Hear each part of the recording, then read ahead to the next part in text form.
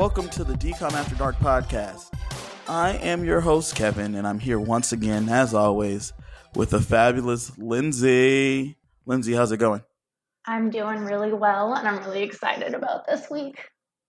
I know you are. We're doing another musical, which you love. Yep. And not just any musical. We're doing Descendants 2.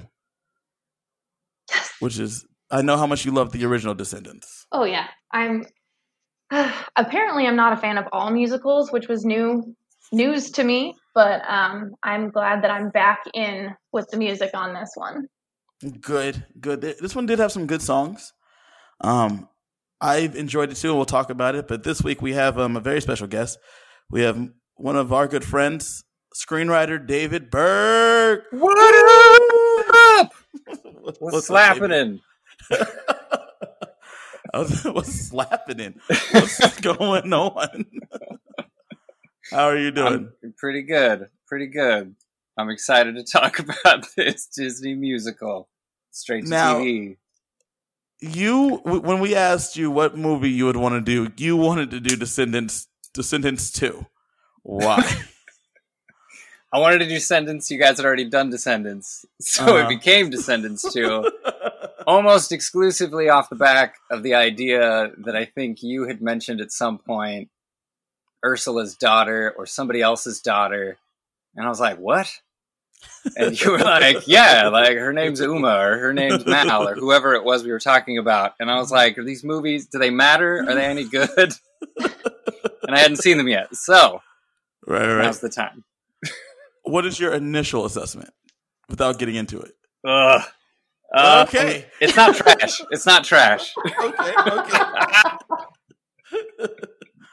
So, for those that don't know, David normally has the hottest of takes on writing of things. So I'm very excited to get into it, to talk about stuff. Listen, I've known David for years, and one of our very first conversations was about the first season of Heroes. And I loved the show, and David detested the show. But that didn't stop us from all watching it together every week.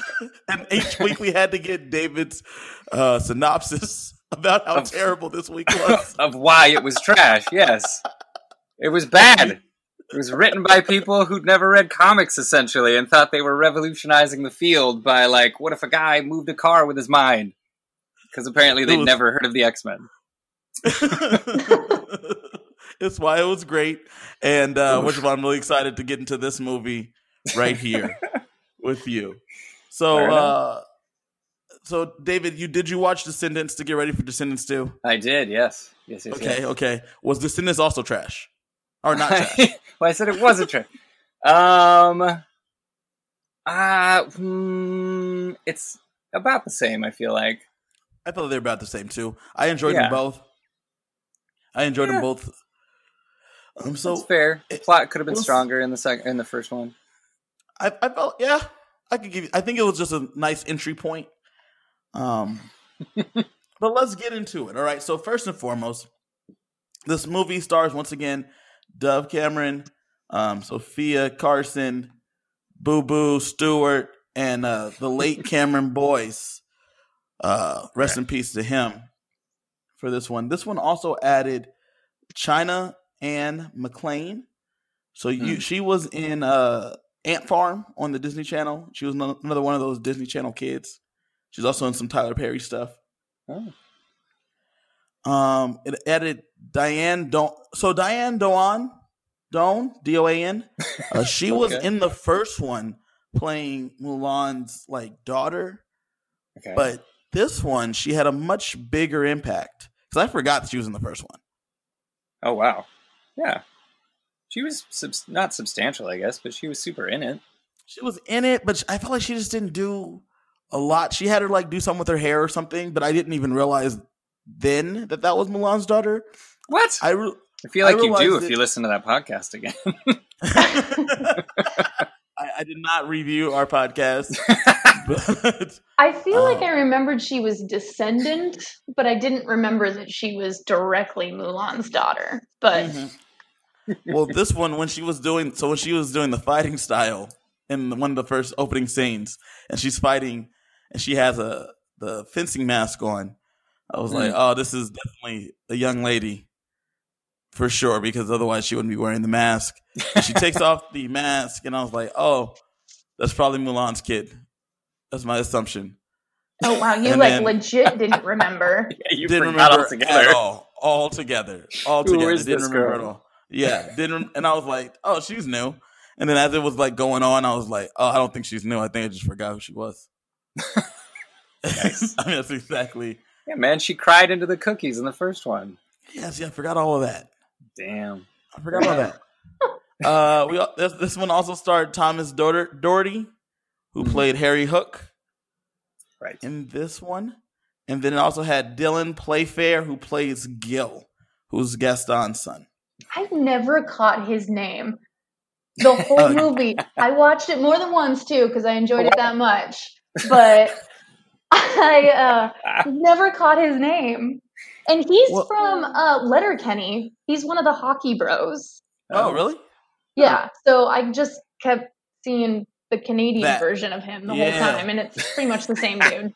They say his name in that opening bad guy song when Uma's making them say her name a bunch. Yes, that was my least favorite. But we'll definitely get into that. But they say his name then, and that it's Gil. Okay. Keeping that tradition of naming them after the first initial of their parents.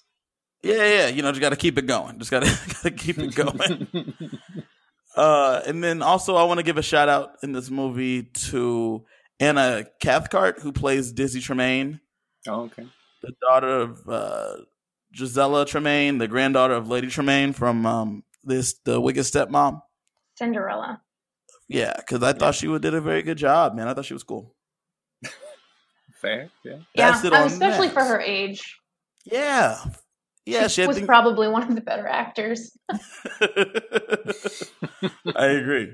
She's also in To All the Boys I Loved, the movie series. Was she the younger sister?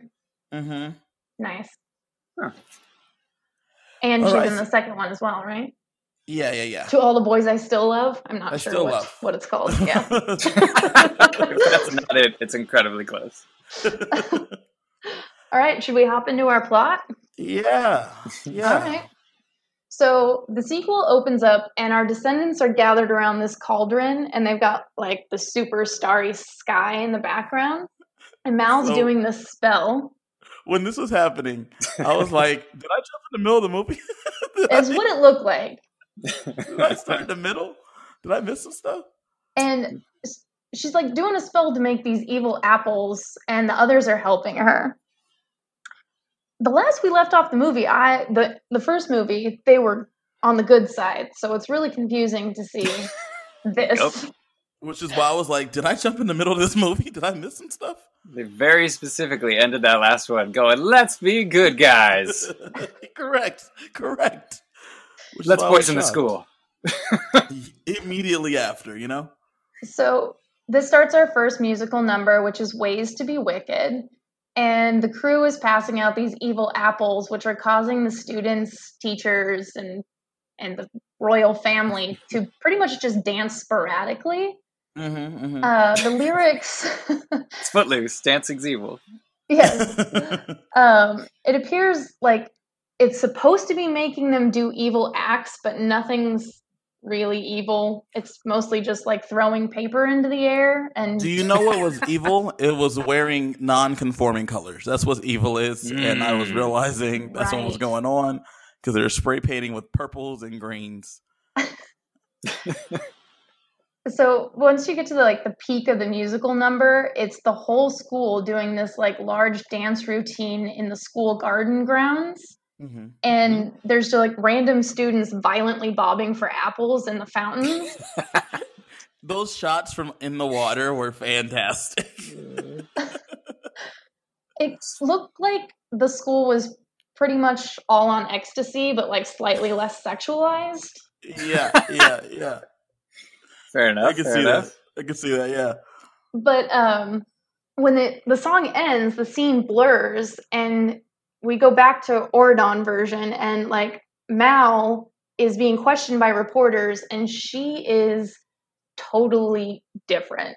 she's got. So I couldn't even recognize her at the first because she has this blonde hair and she's wearing like the uniform and not wearing any, purples or greens. No evil colors at all. She's wearing straight white.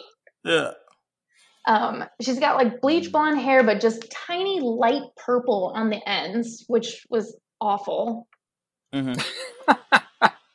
She's pretty much getting attacked by these reporters verbally, just question after question. And Ben like jumps in and he blows off the press pretty easily just by laughing at their questions. And the fairy godmother comes in and shoos them away. And as she's doing that, Ben and Mal are like really, really close to each other, just whispering sweet nothings and to each other's ears. And like they're full on into this thing. They're in. I feel like that's a big shift from what we've seen before in these movies. Like it was, there's no doubt that they're intimate. Together. Yeah. Ben tells her not to worry about the media and that, they'll just go away, but you can tell she's super overwhelmed. And he makes a suggestion that they go away and just take a trip or something, but then he realizes that he's pretty much already late for a meeting and promises that they'll go another time. Mm-hmm. But that doesn't really matter because Evie comes and pulls Mal away anyway because they have to do a fitting for the cotillion gown. Mm-hmm. So they're doing a fitting, and Evie's designed this yellow and blue ball gown for Mal. And Mal's basically discussing how she's booked for back-to-back events and she doesn't even know what the events are anymore. And she plays this what-if game with Evie, being like, do you miss the Isle? Like, what if we never left? What would we be doing? And as we remember, Evie was one of the super early adopters to Auradon. So she quickly dismisses the question because she wants to be there. Yeah, and she's born in the wrong place. Oh, yeah, for sure. And Evie gets distracted by the TV because they're giving the latest update on Mal's life, basically. And the news tells us that this cotillion is going to be Mal's official introduction, and she's going to become a lady of the court during the cotillion. So Mal, while Evie's distracted by the TV, is using her spell book to speed read, and Evie notices and then tells her that the book belongs in a museum with her mirror, and that Ben would basically disapprove of her using magic and especially keeping secrets from him. I don't agree with Evie. So? No. Why would you give up magic? Oh no, so okay, I'm with you on that one, right? I don't think that that book, that's her book, man. It doesn't need to be in a museum, but I think that Ben would not like the fact that she's like lying to him about it. Yeah, well, in my mind, she shouldn't have lied, for one, and she shouldn't have given it up. Right. I would just be very open about it. It's like, it's my book. I'm going to keep using it. I promise I won't use it on you if you can make that promise. It's a little weird that Auradon has almost decided that like magic's bad. Well, and so we can protect ourselves with a magic bubble, but we can't practice it as a person. Magic is only bad if the fairy godmother's not wielding it. How is that a thing? And we know there's more than one fairy. So why does that one particular fairy get to hold all the magic? Preside over all the magic. Good question. Tinkerbell's got to be somewhere. And all of her friends. She's not in this movie, but like in the world. The fairies have to be somewhere, yeah. Maybe they've been exiled as well. Like, magic's the devil's work. It's like Footloose again. Magic is the devil's work. Get it out of our perfect bubble. This movie's about immigration policy, obviously. Obviously. Hidden messages. So, Mal asks her seriously if she misses the freedom of being evil. And Evie pretty much reminds her like how awesome their new lives are, and like asks her very nicely to just leave the past in the past. I mean, to be fair, Evie's like, listen, man, I'm the leader of a fashion brand. You are going to be the queen Jafar's son is a world-class athlete, and then the other kid has a dog. So he's really making out. Carlos is killing it. So he has a friend. He has a friend, but they're all walking together after this together, and Jay is getting all of the attention. So that's Carlos just really isn't winning in any aspect so far. Did you not hear what I told you? Carlos has a dog. Yes, right. That's his path. Dude. His dog, Yep. Dude. Mm-hmm. So Mal is walking behind the group, and she looks like a zombie. She doesn't seem to be processing anything that's going on in the moment. And Carlos asks Jay how to ask somebody to the cotillion, and he's super helpful by just saying, "Look like me." Step 1, be attractive. Step 2, don't be unattractive. Step 3, profit. So Jane approaches, and we remember Jane is the fairy godmother's daughter. Right. And she goes to the crew to get some cotillion decisions from Mal. And Carlos tries to talk to Jane, but Jane immediately, it just doesn't work out. So he, changes course and asks her if she's eaten the carrot cake. It was a complete miss. Yeah. But Jane just moves on and completely overwhelms Mal with decisions. Even though Mal's like, I can't do this right now. I got to go to class. She's just like, but this, but that. And Mal loses control a little bit, and her eyes go green. Mm-hmm. And it doesn't look like that was intentional. Nah, because she was stressed out. Right. Green's evil, so. Green is evil because it is. It's one of the colors, green and purple.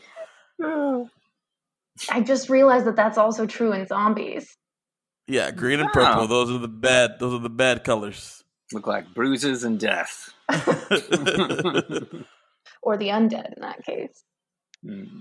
So the girls continue to freak Mal out by basically saying that the cotillion is just, the pre-engagement to the pre-engagement to the pre-engagement. That's a lot of early steps, man. Lock up your life.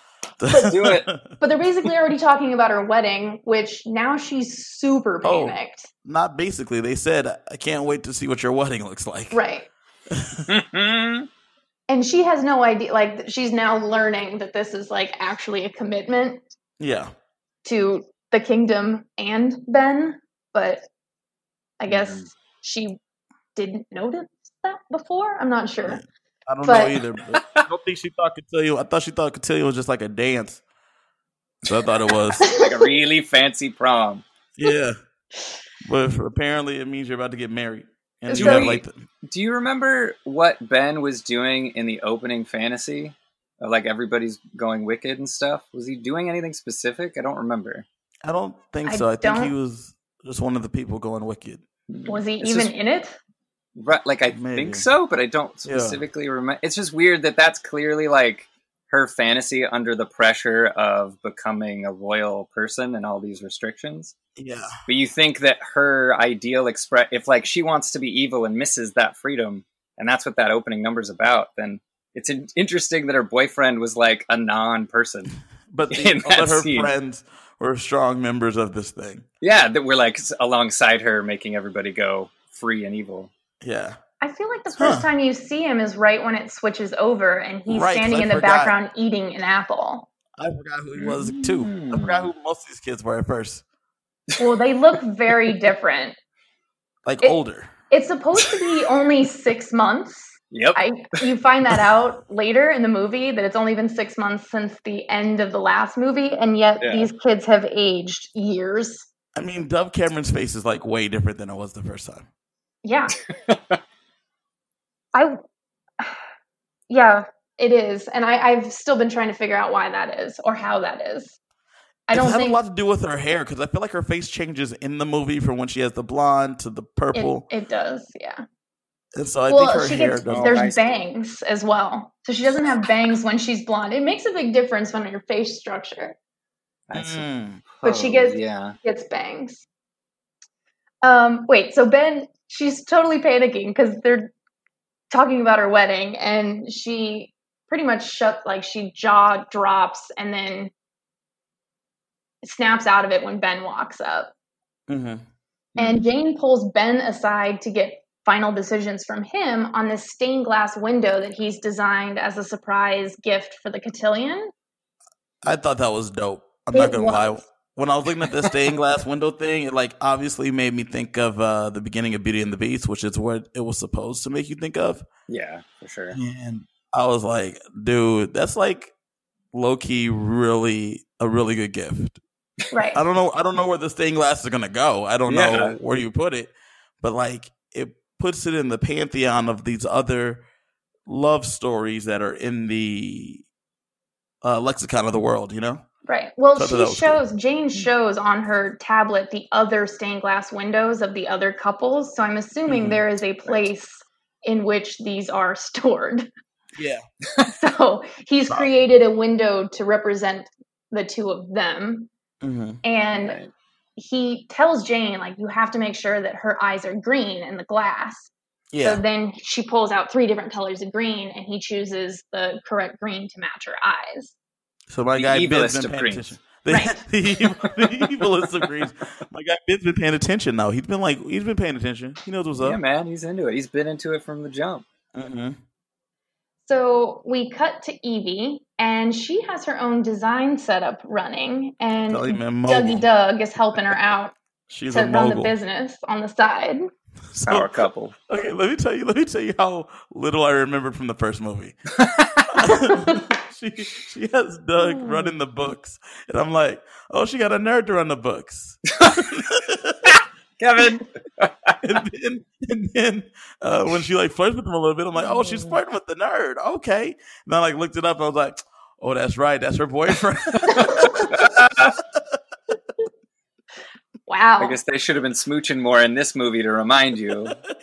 Yeah. How could you forget Doug? He literally jizzes his pants in the first movie. Listen, because we recorded that one a couple years ago. And I hadn't revisited the Descendants franchise since. Well, you were supporting Doug in the last one, so. Yep. Listen, I still ride hard for him right now, because when I saw it the second time, first time right now, and I'm like, oh, you go, nerd kid. And then I was like, oh, okay, so now you're telling me that I said the same things before. Let's go. Well, Doug's looking over the books, and he lets her know that in a few years, she'll be able to buy the castle that she's always wanted, and she won't need the prince that she's... That is a lot of money. Yeah. I think they're making buku dollars from these custom designs, man. Well, yeah, dresses aren't cheap to begin with, and... Those are custom ones. And she's custom. Spinning it herself. It's crazy. Custom for royalty. Yeah. So you just add a couple zeros to the end, and then people just pay it. Well, she informs Doug that she doesn't need a prince because she has him. That's when I was like, oh. Oh, but also accidentally insulting because it means he's not a prince. But it's okay. He knows he's not a prince. He knows he's a dopey son. I know. You aware? It was a little awkward because you think, or we're used to hearing things like, because you're my prince, or you're my Prince Charming. But I guess in a world where there are princes and people called Prince Charming, well, not just people called, in a world where Prince Charming is the one that just left the room. That was Prince, whatever, Charming. Yeah. His last name is Charming. So that kid is Prince Charming. What's his name again? Chad? Yeah, Chad Charming is his name. Oh, man. He's a prince. So that kid just skedaddled. Yeah, in a world where you have an actual Prince Charming chilling right there. You gotta let Dopey's kid know that's who you are, Doug. Just be you. The nerd. Running these books. So in this world, she has to say, I don't need a prince because I have a dwarf, basically. Yeah. Yeah. A dwarf's kid. God, just doesn't sound complimentary, you know? But I love you despite of it? Yeah. Love you anyway. I don't need somebody awesome, because I have you, the thing that is not awesome. Ooh. But you can do math. But you can do math, that's true. So we jump back to Mal, and she's running around, clearly late for something, and Ben catches up with her at her locker, and he gives her some terrible lines about, like, her being special and stuff. I guess this Why goes is back that terrible? it's just so gushy, like, especially when we're talking about... That's what Evie should have said to Doug. You matter, I like you, that kind of stuff. But in comparison from the I don't need a prince, I have you, and then we jump to like you're the greatest person on earth, it just seems like too big of a contrast. Listen, my guy Ben be putting it on late on thick though. You know what I'm saying? He sees the good in everything. That's kind of who he is. He was with, what's her name, Audrey, and she's boring. So, you know, free evil chick. She's like, you're perfect. He's very much his mother's son. Yeah, I guess. That's fair. Yeah. She got kidnapped and locked in a castle. She's like, I'm good with it. I love you. She chose to be, didn't she? She chose to save her dad. Yeah, she switches, or she chooses to be. But then she comes back, and that's what she really chooses. She voluntarily, though, like, swapped lives to save her dad, and then was a prisoner for, like, I don't know, at least months. Yeah. And she only gets to leave to save her dad because the beast, like, lets her go. Yeah, because he's trying to be a good person. Yeah, so she could, like, see through it, which is why Ben is very much his mother's son, trying to see the good in all these people. Yeah. True. Fine. Lindsay does not like that. No. Fine. Seeing the good in people. Ugh, whatever. Ugh, gross. I'll burn. Well, he gives her a purple Vespa. Yeah. Again, evil. Excellent. Again, evil. Super random. But she says she didn't do anything to deserve that, basically. And that's when he reminds her that, but you're taking me on a picnic with all my favorite foods. And she's like, yeah, but that's on Thursday. And he's like, it's Thursday. Today it's Thursday. She's like, oh, right. Oof. Right. Ooh, yeah. Yeah. No, I got it. No, I feel you. Well, she's like, but he he's pulls like, but out don't the phone to show her, to prove to her that it's Thursday. And then she's like, oh, I have one more thing to bake. And she's clearly running off to go throw the entire picnic together. Don't you got class though right now, though? And she's like, yeah. Yeah, but magic, though. Magic. This is why it's helpful to keep your magic. So this is when we get to the scene that Kevin was talking about earlier, where we're at fencing practice with the boys. And Jay is getting bested by one of the other people. And they're doing some, like, sword dancing, basically. And that's when the mask is removed, and that's when we see that it's Lonnie. So the moment Lonnie gasp, the moment Lonnie's mask comes off, I like paused the movie, and I was like, oh, so girls can't be on the team, and this girl wants to be on the team, and she's probably Mulan's kid because she's Asian American and she's a very good sword person. Unpause. You should remember this, but you're pulling it without remembering her. Without remembering. And then I unpaused it, and then, all those things that I just said happened. Yeah, it's exactly the next 5 minutes. So it's douchey Chad that is leading the girls can't be on the team rally. Yeah. And rules. Because rules, right. So the rules are that the team has to be comprised of a captain and 8 men. And Jay basically says, I just made... captain, so I got to follow these rules because I can't let coach down. Well, for Jay, it was super funny because Jay was like, yeah, no, you could definitely be on the team. And then Chad's like, nah, man, based on the rules. And then Jay's like, sorry, listen, rules. Sorry. To be fair, he's super new. Why the hell would he know the rules? Correct. Though he is captain. I guess he never bothered to read the book. But that's why it was funny because he's like, oh, no, she's the best, man. She should definitely be on the team. They're like, nope, rules. And he's like, sorry. I just read the rules right now. You can't be on the team. Sorry. Well, Mulan basically walks away and says if her mother would have thought that way, she would have. Mulan. Wow. My bad.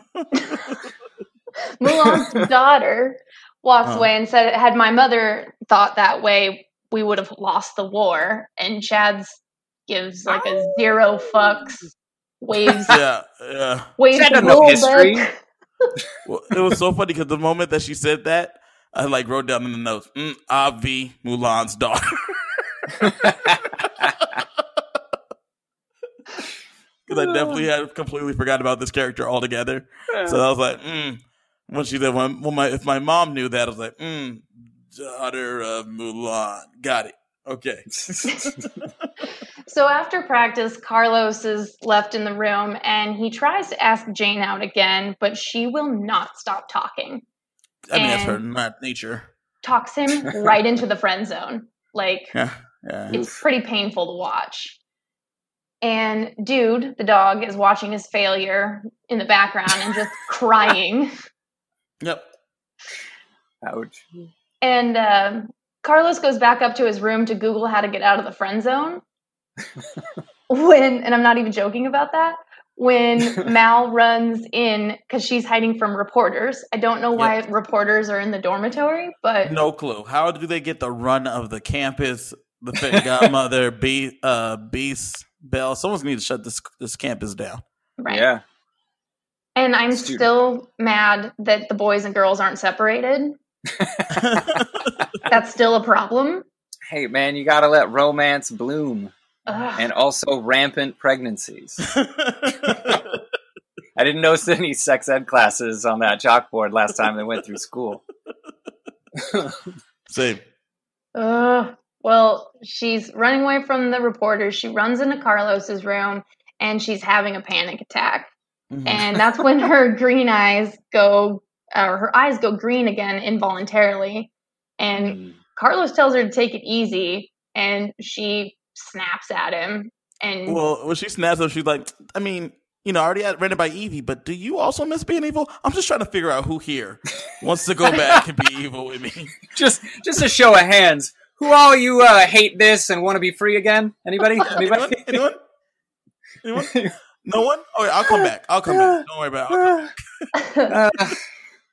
Well, got first world problems right now. It's hard being a princess. So she's asking him if he misses screaming at people and making them go away. And he reminds her that was his mom and that he was usually the one running away. So he does not miss it at all. And now it's her chance to go once again. Oh, right. Yeah, you're right. Yeah, you're right. Ordon's the best. You're right. I don't know what I was thinking. Yeah. So make my hair blonde again. Yeah.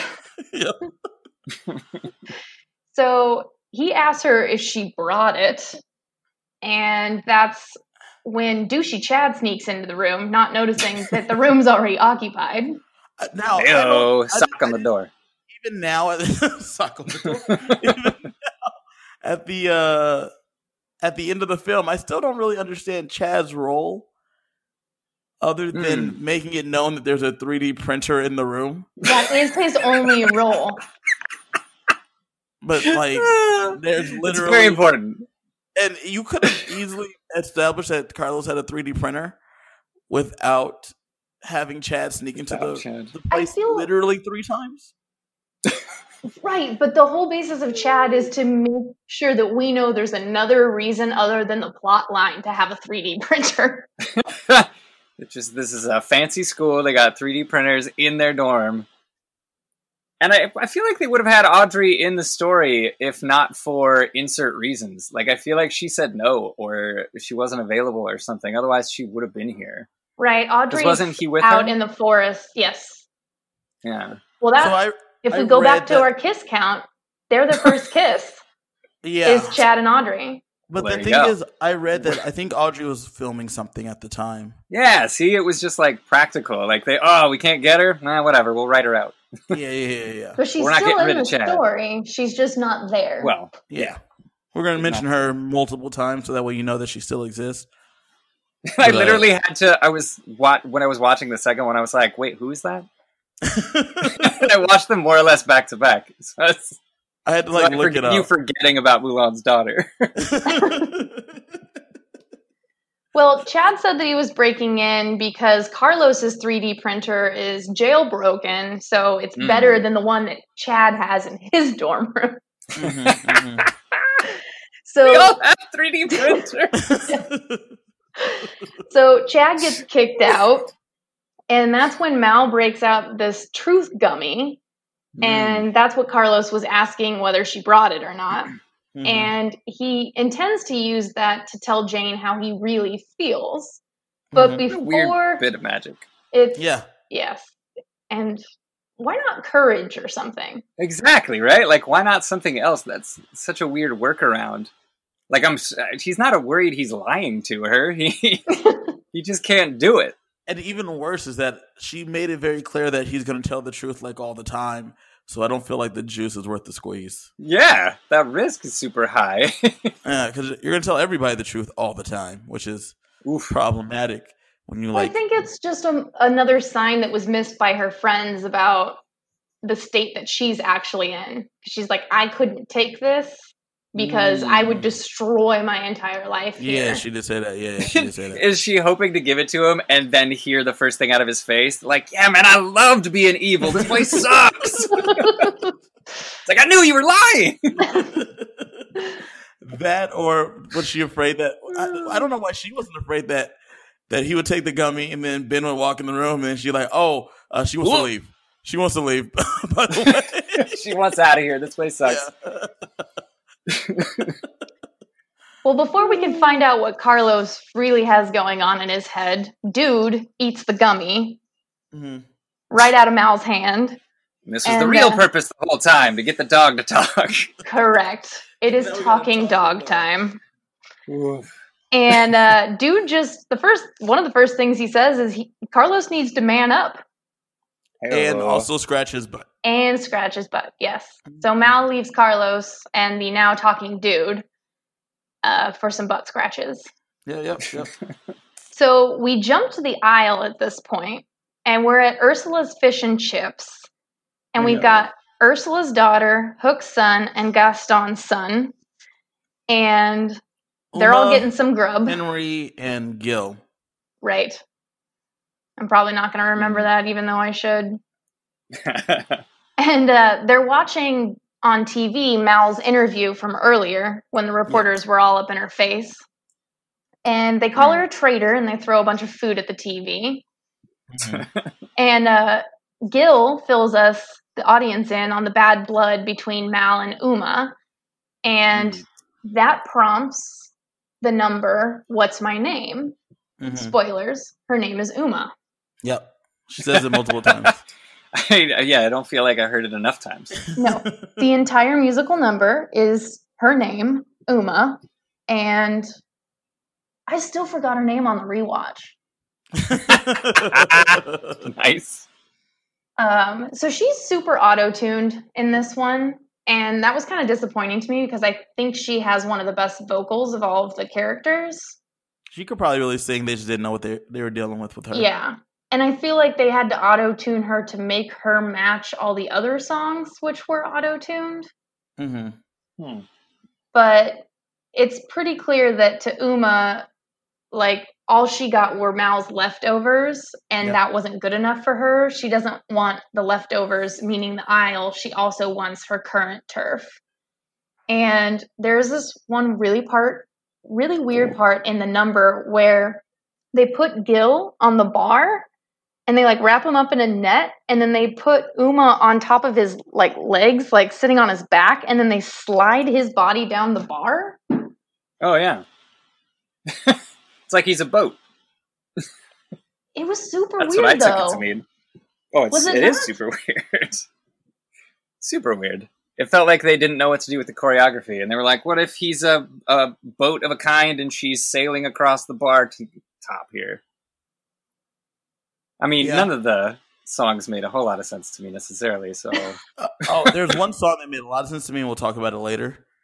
But I didn't understand. I thought Hook's kid was going to be the captain of this like ship because everything's like pirate themed. But I was very surprised that it was Ursula's kid. Well, I think if you noticed, the villains are pretty strong on the female characters. Yeah.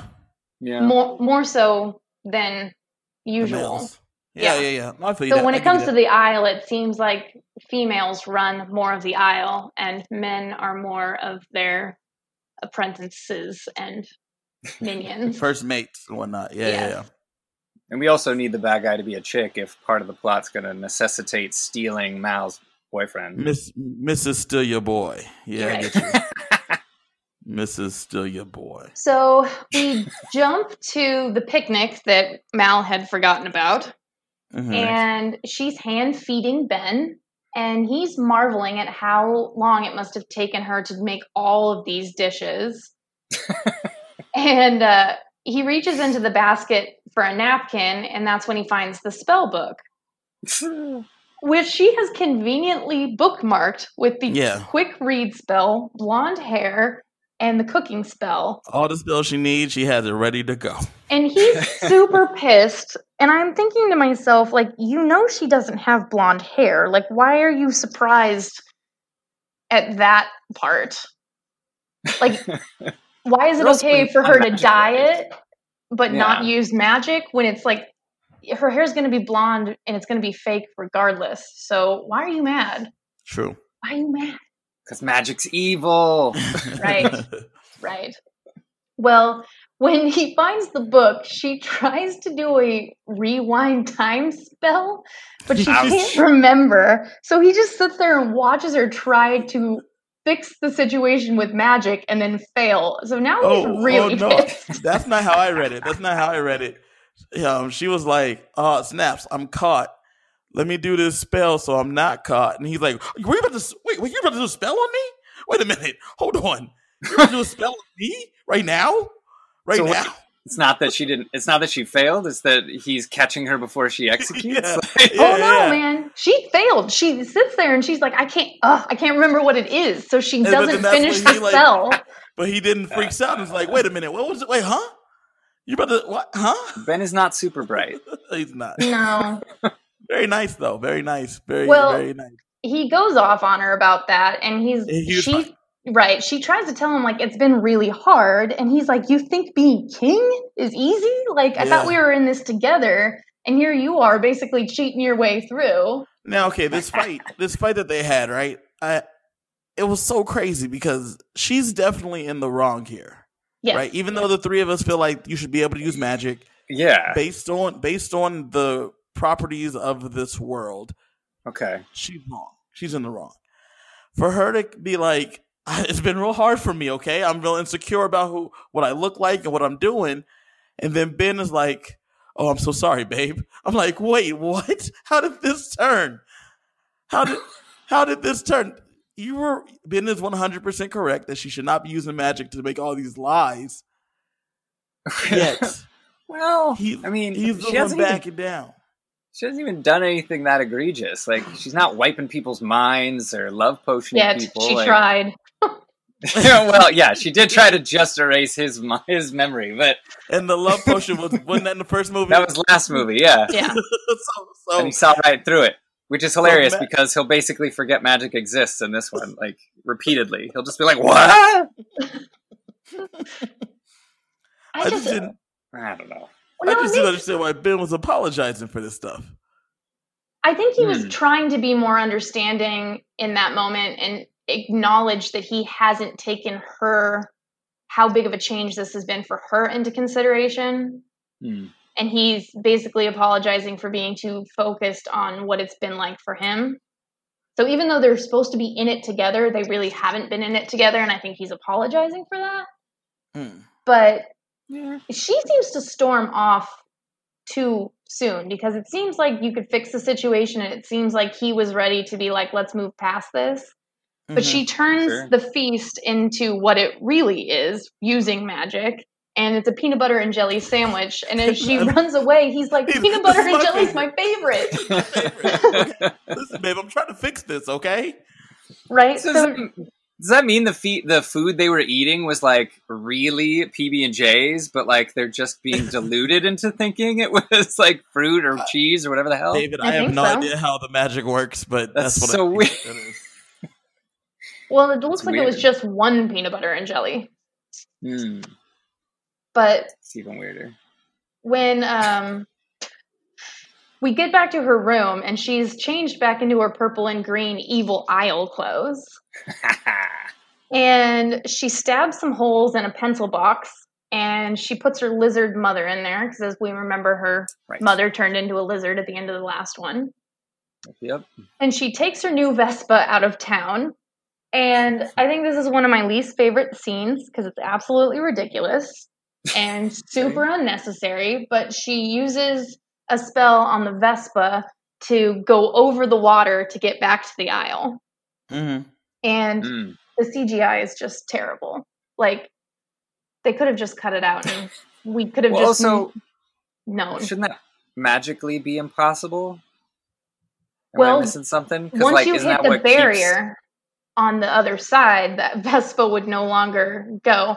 And I thought that would be true, but we see later that I guess magic continues to work once you get there.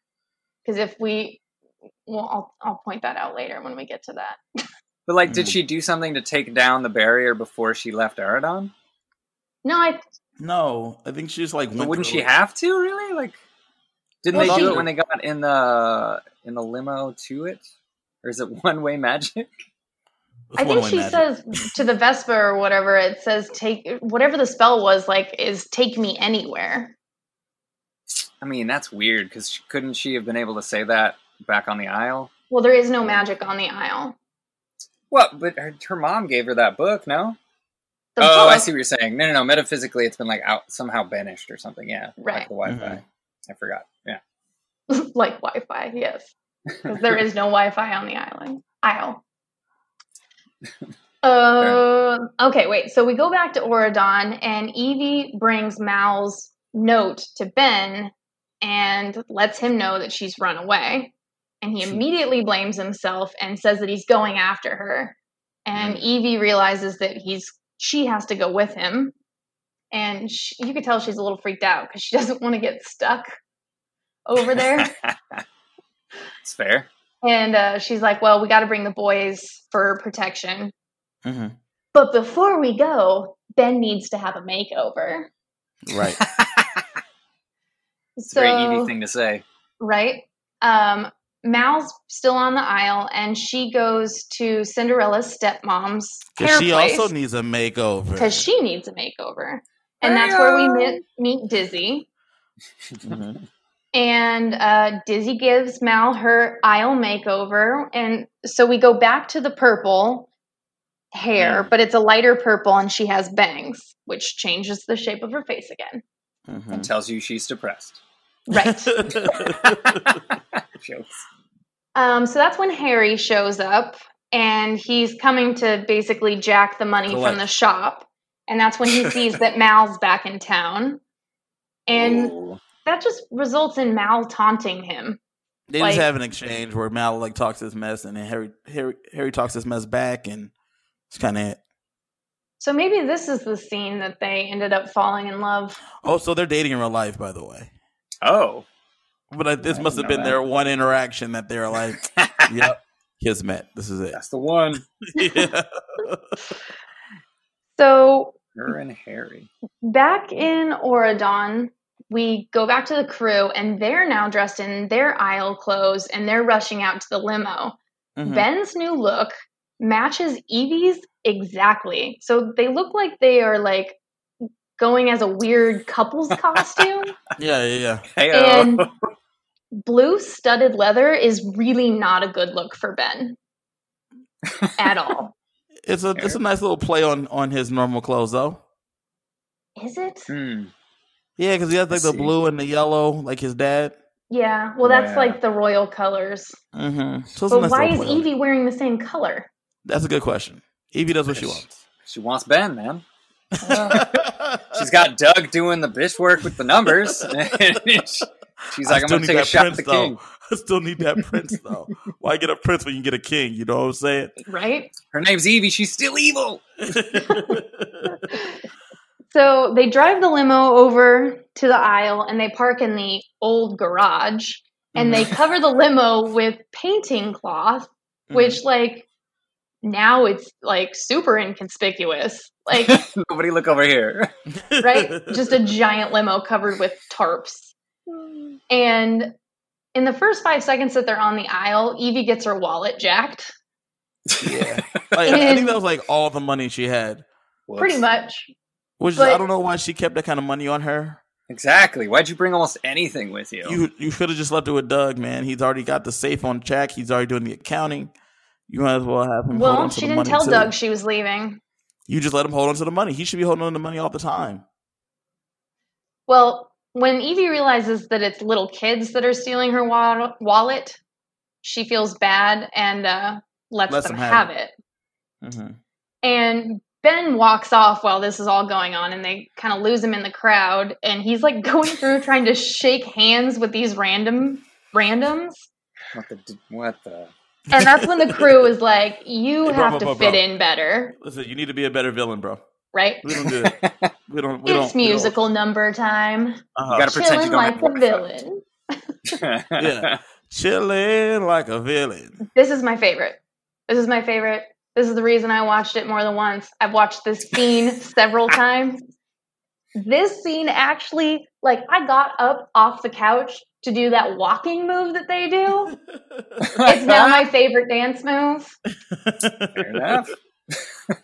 I thought it was a good song too. I thought this one was a good one. I like how Ben ends up stealing their stuff at the end too, because he's like fitting in. I thought that was good. Right. So it starts out and Ben's like falling all over himself and he can't really keep with what they're doing, and they're giving him tips on how to be a villain and how to fit in. And mid-musical number, he throws out by talking like it's hard to be something you're not, which I'm pretty sure is the moral of the entire movie.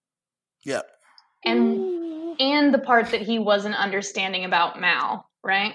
Mm-hmm. And by the end of the musical number, Ben has pickpocketed from each of the crew members and is dancing right alongside with them. And he had his Hakuna Matata moment. Correct. That moment. He definitely did. That's a good analogy. He had a mohawk and now he's got full hair. Yeah. In that song, in that 3-minute song, he had the whole thing. Grew up. Yep. My boy. But so proud of Ben. As the musical number ends, he ends up running in to Gil physically. Yeah. And Gil's like, man, I know you. I know you. He recognizes him. Yeah, but thinks he knows him from the aisle. Like, he doesn't know why it's not coming to mind. And he's like, well, you know who I am. He's the new king of the realm. How do you not? He's not on TV. Not even that. They have history. Yeah. They have family history because Gaston and Belle and Beast. And he's like, I feel like I know you. Oh, that's right. We could have been brothers. I forgot. Well, to be fair, I don't know the son of the dude that dated my mom before my dad. Well, but is that guy president of the United States? If he was, I wouldn't know. Would you know the son of the dude that tried to kill? Would you know the son of the dude that tried to kill your dad, though? Maybe. What about the son of the dude that led an angry mob up to your dad's house? The true beast of the story. Maybe. Would you recognize him when you saw him, though, is the question. You might know his name, but... True. Well, he eventually does figure it out by looking at a poster of the cotillion, which I don't know why those are even there. Yeah, listen. Nobody on the aisle can go. They just want to rub it in their faces. It's pretty trash. But I guess it's the same thing as, like, us watching the royal wedding and stuff in America. But I don't have any, like, I didn't see, please you are invited to Meghan Markle's and Prince Harry's wedding. Like, and I've seen like posters up around the city. No, but they don't have Wi-Fi. So that's all the info they get. It's all done on the internet, so except for these posters. That's why the posters only exist on the aisle because they don't have Wi-Fi. So Gil realizes who it is and is like, Uma is going to love this, and runs off to go tell her. And the crew takes Ben back to Mal's place, and Mal is inside spray painting the walls, and he makes a comment. Gotta get that evil in. Right? gotta get right back to it. In her own place. Yeah, in her own house. Yeah, that's true. I mean, she has a pretty nice place. It has a New York vibe to it. It's spacious. Yeah, like a loft area. Yeah. But he's happy to see that there's not a painting of him with horns and a pitchfork. Yeah, because you thought, like, because Ben has this complex that she hates him, even though he did nothing wrong. Well, he wasn't really understanding. He's going through his own pressures, man. We just like ignore that. My guy is now the king. But That's his adjustment is a lot smaller than her adjustment. Oh, I disagree. He grew up with the press. He grew up in Oregon. He grew up being royal. All she's got to do is look pretty and stand there. Like there's literally a scene where she spills curry on herself while eating dinner with Aladdin and Jasmine, and it was just a nice little cute press piece. That was literally it. Just be yourself. Be chill. Nobody, like literally no one cares if you're just you've decided to fit in, if quote unquote. But Ben never asked you to do that. Right, and I think they have a communication problem. And I don't know if that's because of their scheduling or they literally just can't talk to each other. They just don't have time in their fucking schedule. I mean, it's possible. That's what happened in the beginning, right? It is possible. Because he was like, I can see that you're stressed. Like, maybe we should go away. Let's go away right now. And he's like, oh, wait, I can't. He's busy, man. He's a busy dude. He's a king, man. So she's spray painting. They're trying to talk about it, right? And she tells him that she can't fit in. She can't change. And this is her home now. Not her home now. This is her home. Right. This is her home. Because like he takes full responsibility for this fight, even though he shouldn't have. And then he tells her that let's go home, and she's like, "I basically am home, bro. Get out of here." Right, but then his next line after that is, "But I brought the limo." Oh no! He said, "I'll stay." He said, "I'll do whatever," and I brought the limo. I brought the limo. Like, I'll be back. Duh. That's cool. So, he suggests that he's going to be the one to change, and then I'll be bad then. Whatever. So right. I'll just do it. I'll be evil. Look at my spikes. Yeah. I'll dye my hair purple. Yeah, whatever. I'm halfway there. It was green. I just need to dye it green. You're right, because yours is purple. We can't clash, you know. Yep. Got to be complementary colors. But she vetoes that because she doesn't want to be responsible for being a bad influence, basically. And he begs her not to quit them. Mm-hmm. She's like, "Get out of here. It's over." Right. But he's like, "The people love you. I love you." And it doesn't matter. She kicks him out anyway. Oof. He goes downstairs. He talks to the crew. She gives him the ring back. Oh, yeah. She broke up with him. With him. It was over. He goes downstairs. Evie's like, "I'll talk to you." I'll talk to her. And she's like, "Everybody, get the hell out of here." Right. And that was just a distraction so that Ben could walk off and get kidnapped, which is exactly what he does. Yeah. And Harry approaches the crew and lets them know that they kidnapped Ben and that if they want him back, Mal has to go face Uma alone to make a deal.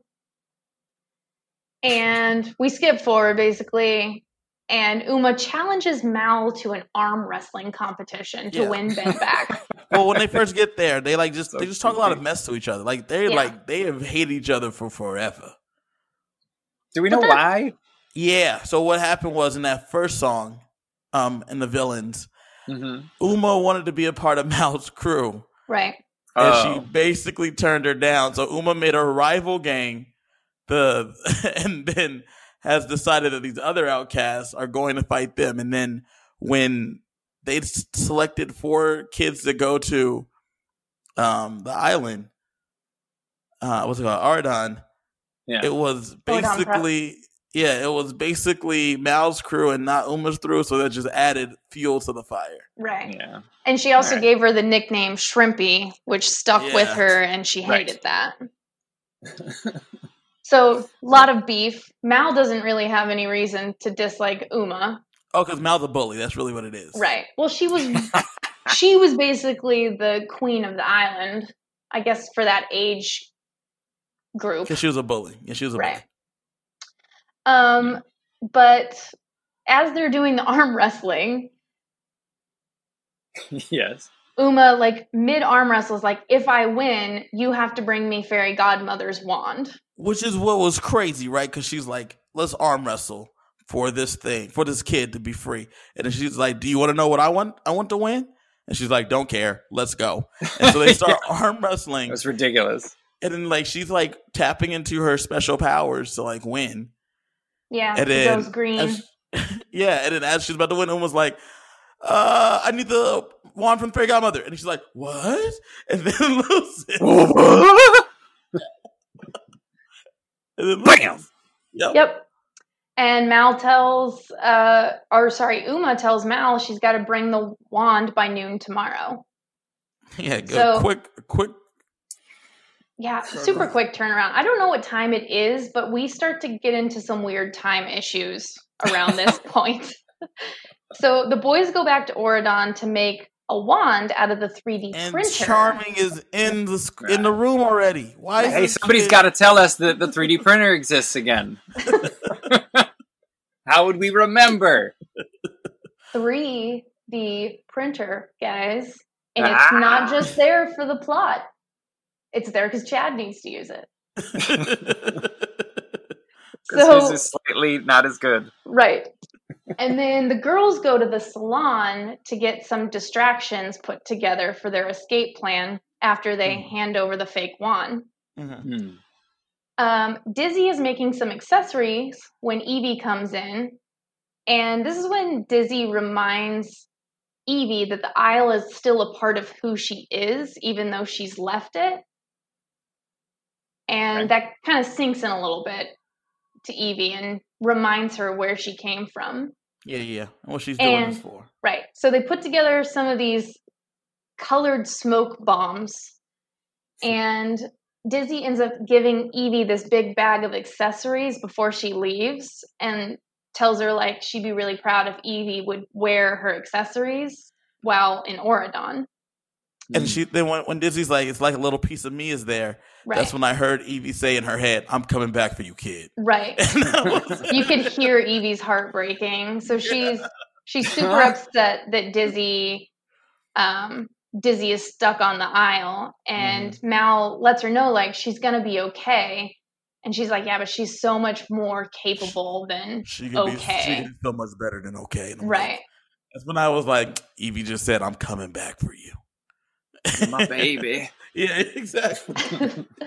So back in Auradon, the boys go to the room. Chad's in there making a little figurine of himself. And they don't even wait till Chad's out of the room to start making the wand. Yeah. So he immediately is like, why are you making the wand? Wasn't that the plot device from the last movie? Why do it again? And they said, but this one's a fake. Due to this 3D printer you have made sure we've known as a plot device. Yes. But back to the boys and girls not being separated in the dormitories, Lonnie is walking by in the hallway, and that's when she overhears the whole conversation about them making the wand. Sidebar, is Lonnie a bad or better name than the others because, like you said, it's lazy that they use the first letter of everybody's name, but they usually use the second half of Mulan's name for her name. I kind of like hers. I don't know that I have reason to, but I do like it better than the first initial thing. But I also get the first initial is kind of like about trying to help you keep track of who they're related to, right? Yeah, for sure. Maybe like, that's why Kevin forgot. Well, for me, because she's the only one who doesn't have that name. Yeah, if her name was like Madeline or something, I'd be like, oh, okay, Mulan, Madeline. But when I was right now, because in my notes I wrote Mulan's girl because I didn't have her name down. Right. And then I saw Lon, and you said Lonnie, and I was like, I think that might be lazier. I think that might be lazier. I don't know. It's a weird copy. Yeah. Weird thing to name your kid. Yeah. It might be a nickname. Maybe her name is Mulan and they just call her Lonnie. Oof, she's Mulan Jr.? Everybody's like, man, that's weird. No, Lonnie it is. Well, anyway, Mulan Jr. is hanging out at the door. Right, listening in. She's eavesdropping. And the boys try to come up with a cover about why they're making the wand. And dude, who's sitting on the bed, just blurts out, "Ben's been kidnapped." Yeah. That dog ate that truth bomb and just been telling the truth. Right? And he's like, I thought you forgot. So that's why I was sharing it. And so Lonnie obviously overhears all of this. And they kick out Chad. But Chad mentions that he's next in line to become the king. So he'd be cool if Ben got knocked off. Hint, hint, right. wink, wink. I'm all right with it. Jeez. So he's pretty thrilled that could be happening. I did love Jay was like, bro, not the time. Yeah. So back on the aisle, Evie and Mal are having a heart-to-heart. Okay, so this about is Mal staying on the aisle. You know I love this. And every time one that we talk about, I love the montages of previous time. Normally we're so lucky to get montages of the first hour of a movie. Yep, in Descendants 1, especially. This time we're able to get a montage of the first movie. And I just loved it. I just love a montage in these films. Yeah, but that's when it's super obvious how much they've changed. Because without the first movie like fresh in your mind, you're not remembering what they look like. And then when they show what they look like back then, you're like, wow, these could be totally different people. And they're like, no, it's not. It was 6 months later, Lindsay. Right. Come on. It was 6 months later. Not years on years. Not years, just 6 months, okay? Yes, we look different, but it was only 6 months. Give yourself time. Give yourself time. 6 months. 6 months is a long time. You can live evil in your heart. It's a good idea. Well, Mal tells Evie, right? Mal tells Evie that she's an Auradon girl, and Mal says she'll always be the girl from the aisle. And I find that very odd because Dizzy just told us that you can't take the aisle out of the girl. So they're really both in the same position. And it starts our musical number, which is Space Between. This one felt super weird for me. It sings like a duet where people are separated. Kind of like a Fievel Goes West thing, or American... What is... Not Fievel Goes West. What was the first one? American Tail? An American Tail, yeah. Right, where they like singing out the window at each other. Yeah. But they were standing next to each other. But they were standing right next to each other. Yep. And the vocals are really, really intense, but the motions are really subtle. Yeah. Like, their faces don't look like they're singing intensely, but the song is. It didn't match. Kenny Ortega did this one too, no? Yeah. This is another Kenny Ortega. Oh, drop the ball. Did you feel like this was a fumble by Kenny Ortega? I was a little disappointed when it came. I didn't notice his name till the end credits, and I was like, oh. I mean, we have sang Kenny Ortega's praises throughout this podcast series, and this was a rare misstep by him. Yeah, I didn't see the choreographer and I'm assuming he probably did it too, but I didn't catch whether he also did the choreography. I just saw that he directed. So maybe he tried to, I don't know, let someone else take over a little bit, and it just didn't go well. Hurt the movie in the process. Yeah. Possibly. But the number has a lot to do with their friendship and basically saying that even if you're on the aisle and I'm an Auradon, like you'll always find me in the space between. So it's I feel like the song has a lot of meaning, a lot of double meanings. I just love that they're having this like going away song when under no circumstances is Mal really staying on this island. Right. We all know she's not going to stay here. Yeah. That'd be a real interesting number 2, actually, if she does stick around.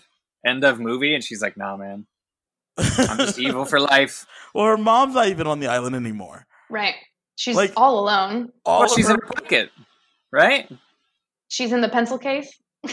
Yeah. She brought her with. As a lizard? She could re-embigify her or something. I guess. I just was like, man, this is so odd. But anyway. So back in Auradon, we are finishing up the wand. Wand's done. And that wakes up the boys. And they rush out to go back to the aisle. And that's when they run into Dougie Doug. Junior. They run to Doug and Junior. Right. Mulan Junior. So Doug asks if they've seen Evie, and they tell him that she's gone camping. Yeah. And Doug immediately knows that they're lying, but walks away. But he's like, I don't have time for this right now. I got to go count. Since she's not here, I need to go balance the books. I don't have time for this. Right. So it's dark when this is all happening. So they're running out of Auradon Prep, and it's dark outside. Junior comes with them. Right. So they turn around and find that Lonnie's standing there blocking their path, and she demands to go with them. Right. And Jay tries to cover by saying they don't need swords because they're going to the Waffle Hut. Yeah, it was a real bad lie. Right. That's why Lonnie Jr. was like, y'all lying, I'm coming too. Right. So, well, she threatens them. So if you don't take me with you, I'm going to tell Fairy Godmother what's going on. So they take her with. And that's like, this is where we're having a major time issue because it's dark outside when they leave. And yet the next thing we know, they're just arriving back in the garage and it's now 11:30. I'm assuming the next day. You were looking too closely at these clocks. Wait, did somebody say it's 11:30? Yes, they did. Oh, that's so weird. When they arrive in the garage, they say, they basically say we're running out of time. So it's before the boys arrive. They're waiting for them in the garage, and they're like, we're running out of time. It's 11:30. Where are they? But the sun's up, yeah. Well, it is once they arrive. At night. Yeah, but it's definitely not a 6-hour limo ride from. It definitely is not. So we know that the Vespa didn't take that long. Why would it take 6 hours in a car? 12 hours in a car, yeah. So we've time traveled somehow, but Uma has King Ben tied up on her ship, and tied to like a mast. Right. Ben tells Uma that Mal broke up with him. Yeah. Which is probably how we get our idea moving forward. But Ben tries to negotiate his release by offering her a place at Auradon Prep. And Uma tells him that she was pissed off to not get the original invite. And then Ben, being the good dude he is like, oh man, I didn't even realize that people would be mad about that. Right. But he says, he was like, it was always my intention to start with 4 and bring more over. But I just got busy. It's only been 6 months. Like, I feel like we're putting way too much pressure on this guy to change the entire immigration policy. Which is why I'm trying to tell you that you over here not cutting Ben some slack and trying to tell me that he didn't listen to Mal. Mal's having a worse time. Yeah, Ben's having a rough go, man. And he's like 16, 17. Try to be king, try to do immigration policies. Come on. Hey, all I'm saying is he shouldn't have gone off on her about making magic work. Well, magic is, you can't have magic in their like land. That's kind of like how it works. Cheating. Yeah. That's such bullshit. Yeah, though it is, that's their rules. Ugh. And in Ardon, they follow the rules. That's what Chad said. God, well, fuck them. There's very weird rules. Uma rejects his offer and says that she doesn't need his help, which that's the She, stupidest thing I've low-key ever does. heard. Because even if she were to get there, right? Her and her pirate kids, they could just send them back. Well, yeah, just boot them. Right. Yeah. You don't think we have police in Aerodon? Just send your boat packing. Well, so we arrive. Once we get back into the garage on the aisle, we start taking all the stuff out of the trunk, and that's when we realize that Dude has stowed away. Because they had told him before to stay put because it's too dangerous. And he was like, nah. Right. That was kind of it. And he's still talking. So somehow magic is working on the aisle, even though they passed the barrier. So here's the thing. There was rules in movie 1. Okay. That was it. There was rules in movie 1. Go on. Okay, got it. I was really excited for where you were going with that, and then I think I went there. I think I went where I was going. I think that I went where I was going. There was rules. maybe it's because it was edible magic. Maybe it's like still metabolizing in Dude's body. Sure. It's a physical thing now. Sure. Yeah. So in the garage, there happens to be this storm drain that leads right to Uma's ship. How convenient. Of course. So where else would the storm drain lead? Correct. The two gangs line up, and this is where we start a rap/talk off. Okay, so this is the song that made the most sense to me because they have this Hamilton style song where they explain what is going on in the plot, right before like a sword fight. So they just explain literally everything and the motivations and the reason they're here. And they give me the wand, and he's going to walk the plank, and all these. They explain everything in that song. Mm-hmm. And I can the get song down. is "It's Going Down." Mm-hmm. It took me a couple of times listening through before I realized that they edit or they censor the word decapitate. I did not notice that the first time. Really? Yeah. Huh. One thing I also noticed was that there was people that were on the shore, not really giving an F about what was going on with these kids about to kill this other kid. That's just how it be on the aisle, man. Sometimes pirates kill people. Minding our own business over here. Y'all take care of that. Don't be looking this way. Exactly. So Uma tells Mal that she needs to use the wand so that they know it's not a trick, and tells her to do something small. So that's when Mal uses some rhyming words about bark into a word, and she points it at Dude, and Dude just stares at her confused. She's like, dog, now's the time to talk. Just say something. Wait, this is also a part, too, of if magic is, metaphysically disallowed on the island, this shouldn't work.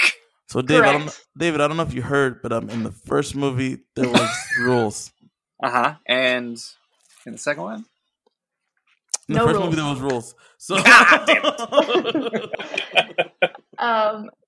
so Dude's sitting there, and he asks the crowd if his vest makes him look fat. Yep. Which causes everyone to erupt in laughter. And they're like, "Oh, this dog can talk. Okay, that wand works. Let's go." So she's satisfied, and they try to do a trade-off, and they get lined up so that it's they're each touching Ben and the wand, and they do their trade-off, and then their escape is slowed down because Ben thinks the wand is real, and he's not gonna leave it in the hands of Uma because that would destroy his entire kingdom. And They were like, bro, have you not been paying attention? We're not idiots. Right. Well, Uma immediately tries to do a spell to break the barrier, and it doesn't work, so she breaks it in half. I do not know why you would do that. Straight snapped it. I would have thought that. Yeah, I would have thought that maybe I just didn't know the right words. Correct. Exactly. Not being a magic user, maybe you need a little practice. Yeah. Leviosa. Like, but she hits the spell, doesn't work, snaps it in half, and is like, you tried to trick me. Correct. And this is when a sword fight breaks out, and that's when we start using our colored smoke bombs. This sword fight goes incredibly too long. It's way too long. It's like 4 minutes and like 27 seconds, because I fell asleep for like a minute during it. And then I woke up and I was like, "There's still it's fighting? Still happening." Right. Well, the crew retreats to the limo, and Lonnie's supposed to be pretty impressive, but it didn't seem that impressive to me. She was all right. Right. The only thing... Yeah, she should have been the best. Yeah. Right. But it didn't really come across. I feel like the only thing... They just forced us into thinking that, because dude was like, wow, she's really good. Well, I mean, that's kind of how that works. If you just say someone's really good, and then you're like, look at them, we're like, maybe they are really good. And then Kenny Ortega can take another nap. Oh, God. Can let the intern do it. I looked it up real quick. He did supposedly choreograph this one too. Oh, all right. So they go back to the storm drain, and then as the thing's pulling off, Mal's spell book is laying on the ground, and I was like, "Why did you bring that with you?" And why is it on the floor? It's not something that would have been going into the trunk. Yeah, how did that get there? So we're in the limo and we're headed back to Auradon, and this is the first time that Ben and Mal are actually having a conversation. And he compares Uma to Mal when she first arrived, calling her an angry girl with a bad plan. Mm-hmm. And that's super rough in front of all these people. And dude even calls it out. He's like, awkward. I don't. How rough is it really though? Because they were all there with her the whole time. None of them are new. They knew that she had a bad plan from the jump when they were there the first time. Yeah, but it was all their bad plan. Right. So, I mean, he's calling her out, but it's not like this is new news to anybody. True. I don't know. Right. Guess. They were all involved. He's still being a dick. I don't know. He wasn't. No, you just decided you don't like Ben, man, when Ben has been in the right this whole time. Even when he's out there, when he's tied up, he's trying to see the good in Uma and trying to say, listen, man, this doesn't have to be this way. We could all just go back together. And Uma and Mal are like, nah. Come to my fancy high school. We have 3D printers. Yeah, in your room. Every dorm room. In your room. Ugh, fine. You can share your dorm with Hook's kid. It's fine. Yeah, it's fine. Whichever one you're hooking up with. I don't care. Or Gil, I don't care. Both of them, whatever. That's how I hear you guys do it out here.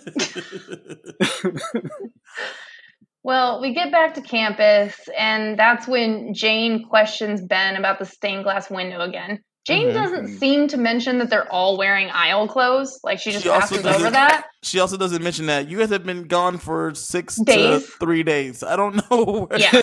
6 hours and 3 days. Some sort of black hole time dilation. Where y'all been? She didn't even bring that up. So Ben asks Mal if she wants to cancel the cotillion, and she doesn't respond to him. So he basically says, do whatever you need to do. And Evie grabs Mal to go for girl talk, and Carlos is like, no, we're family, and I want in on this conversation because you guys keep walking away, and we should have a say too. And he forces them to sit down right in the grass where they are. And I like how he was like, right, Jay? And Jay's like, I really don't care. I got other I really don't. Yeah. Actively doesn't give a I really don't care. So sure. Yeah. We'll be here. Right. So they're sitting down, and he's like, oh, I don't know how to start girl talk. So Jay's like, what's up? And Mal immediately starts crying. So clearly Jay does know how to start girl talk. Yeah. This is easily my favorite moment of this entire movie. Really? Part 1, when she cries because she instantly breaks and said, "I'm having a really bad time, guys." And then second, when where she's like, "Oh, I just can't keep up the act," and Carlos is like, "Then don't." And then Jay says, "See, this was dumb." He goes to get up. Her crying and Jay's line, 1,000% the best part of this movie. Yeah, that's when Evie shares her little nugget of wisdom that she picked up from Dizzy, is that they'll always be a part of the island and they'll always be different, and then that's okay. Mm-hmm. And Carlos tells Mal, if Ben doesn't love the real you, then he isn't the one, but you have to give him a chance. Mm-hmm. And Evie's like, I have to make some changes to your dress. To make it more like you, girl. Right. But if you want to go to the cotillion, it'll be there waiting for you. And if you don't, you don't. And then Carlos is like, you should go to the cotillion. And I love how Dude the dog was like, that was a good talk, bro. You did a great job. Right? But Jay says, only real friend. if she doesn't want to stay after the cotillion, that he will personally drive her back to the aisle. Mm-hmm. They got her back, man. They got her back. Right. So Jay goes to practice for the fencing, and he pulls all the guys together and says, on the aisle, if you're a person who's strong, we want you on our side, whether you're a boy or a girl. And Chad's like, the rules. And then he's like, I know, I got you on the rules. It says the captain in 8. She's now the captain. Yep. Meet your new boss, guys. Right? Oh, she's never been on the team, but let's make her captain. Correct. But she is good, so I guess it's fine. 1 captain, 8 men. But then Jay's like, I'm really still the captain, but don't worry about it. So they do a couple push-ups, and then she sends them to get ready for the cotillion. Doug straight up practice, right? Doug straight up accuses Evie of cheating on him, or going camping without him. One of the two. He would have to, because her friends were super sketch. Right. And that's when where he immediately assumes she's out and about with somebody else. Yeah. It's Chad. Because what other sense does this make if you don't know that Ben's missing? Right. Well, that's when she said Ben was kidnapped, and he quickly gets over it. And, she doesn't really even confirm where they stand. She just says, don't be dopey. Oh, no. I mean, it's very, once she said that Ben was kidnapped, he's like, oh, you're doing adventures. Nah, I feel it. Okay, never mind. We're together. It's not a problem. Fine. She still doesn't confess her love or anything. She's definitely, though, out of his league, and he knows it, so it's fine. Right. Oh, man. So then Carlos is talking to Dude, and Dude's like, you were right about what you said to Mal. If he isn't the one, then he won't love you for who you are, so maybe you should just be who you are with Jane. And he gets up the courage to ask her out, and has to pull the phone away from her to get her attention. But then they quickly get into a relationship, immediately. Yeah, immediately. From this one conversation. It was a very interesting thing. She was waiting for it. Yeah, she was. But obliviously. But she didn't know it, yeah. Yeah. I feel like if this actually were to happen in real life, this would have been their first kiss, because they're in the garden and things like that. But they just kind of do a weird, creepy hug instead. A long hug, we're good to go. Yeah, it does look like he hasn't been touched by a human in a while.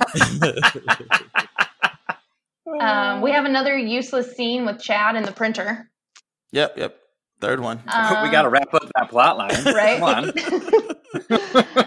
on. Chad's got to have his time. So our cotillion is on a boat. Yep. And on the blue carpet, Evie tells the media that the hair accessories this evening were all designed by Dizzy of the Isle. And then Dizzy did what any new designer does when they see their gown on TV for the first time. She freaks out. She's very happy. Right. So Mal gets introduced, and unfortunately, Evie didn't have enough time to redo the color on that dress because it is awful. I loved that essentially the media's like, who are you wearing? And she's like, well, I'm wearing an Evie original, but the hairpiece. Right. Blue and yellow goes terrible with purple hair, by the way. Yeah. But she did modernize it a little bit. She gives it a high skirt in the front and then low in the back, and then adds like a villain-esque cape to it. Yeah, it was nice. I liked it. And Ben's parents give a little bit of a pep talk before Ben arrives. Because listen, after she got rid of her mom, Ben's parents are like, listen, this girl's great. Right? But it's super awkward because the entire scene is pretty silent, and it's just like the whole crowd watching her have these whisper conversations with Ben's parents and then Evie, and the whole audience is just staring while nothing's going on. There's no extra sound. Right. Yeah. And Ben gets announced, and he is wearing the leather aisle pants. I didn't realize that. He did a little bit of a change himself. The only reason I noticed is because it's terrible and it doesn't go with his royal jacket. But he goes down and he tells Mal he wishes that he would have had time to explain. And I was very confused by that line, and then boom, here comes Uma. You're supposed to. Right? Yep. Uma's all dolled up and she's coming down the stairs, and Ben goes up and escorts her down the rest of the way. So when Uma came out, that was the second time I was like, did I miss something? did I start this in the middle of this movie? Is this happening? Yeah, what's going on here? Well, so I thought maybe he had just invited her to be there. Invited her to be in Oridon Prep, right? Like, here's the new student. Well, then he goes and kisses the ring, which is now on her hand in front of everyone, and the whole crowd gasps. Yeah. Including me on my couch. Well, and then my favorite part though is that Beast and Belle were like, Mal, we'll fix this. Don't even worry about it. We don't know what's going on, but we'll talk to him. Like, I don't know. This scene goes on way too far with nobody saying, it's gotta be magic, right? Like, this is nonsense. So these are my notes. Ben seems to have invited Uma as his date. Ben breaks up with Mal to be with Uma, and no one seems to understand what's going on. Obviously, this is the magic spell book. Right? It's like exactly what happened in the first movie in the stands at the game. Yeah. Like, he's been love spelled. That, therefore, kick rocks, previous girlfriend. I'm going to go with this girl. Exactly. Well, it's also exactly what Ursula did. Yeah. Yes. Same, yeah.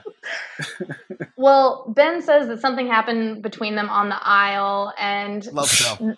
Right? Uma hugs and thanks Mal for introducing her to the love of her life, basically. Love spell. And Ben's like, see, you knew that we weren't meant to be. That's why you never told me that you loved me. Love which, spell. like, ooh, burn. And that was pretty solid, though. That's rough. But it was like, it's true. And he said, I love you already, so, like, eat it. Yeah.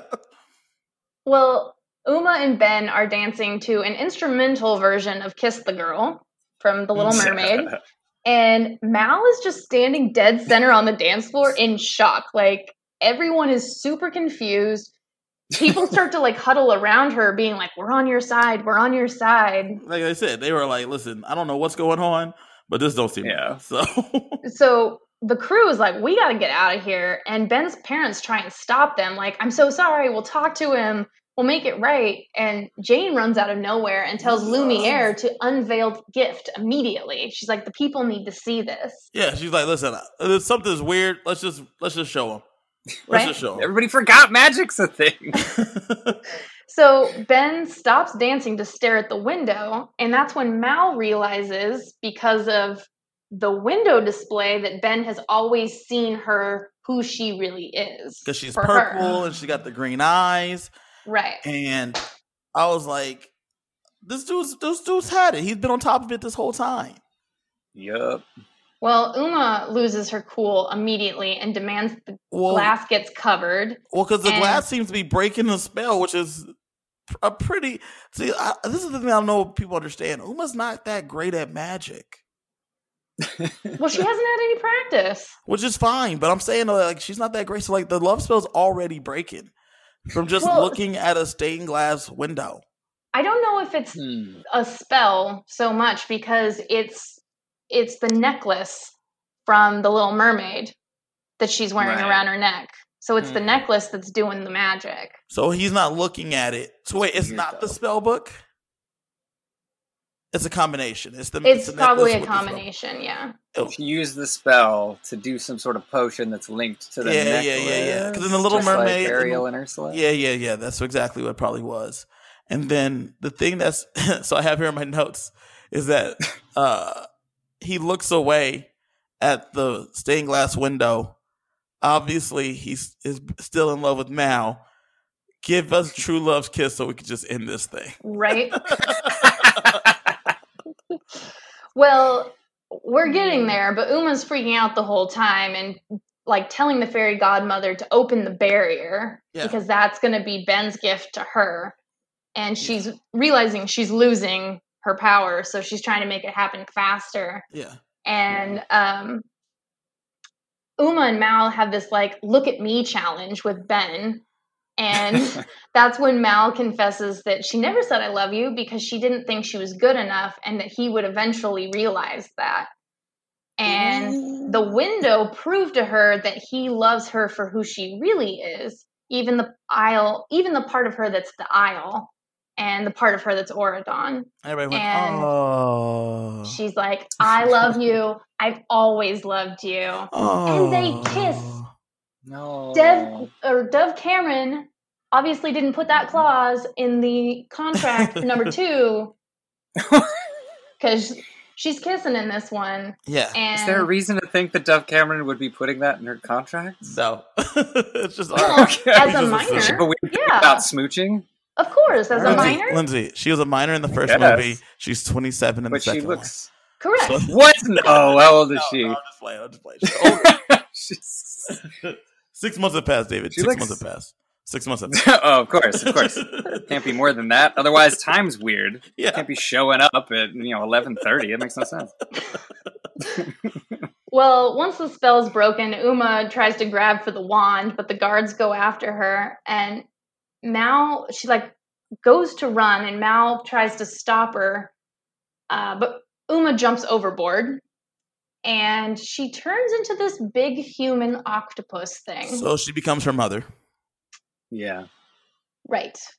And she splashes people on the boat, which pisses Mal off, and she goes green. And then she becomes her mother. Then Mal becomes her mother. She transforms into a dragon and starts to fight Uma.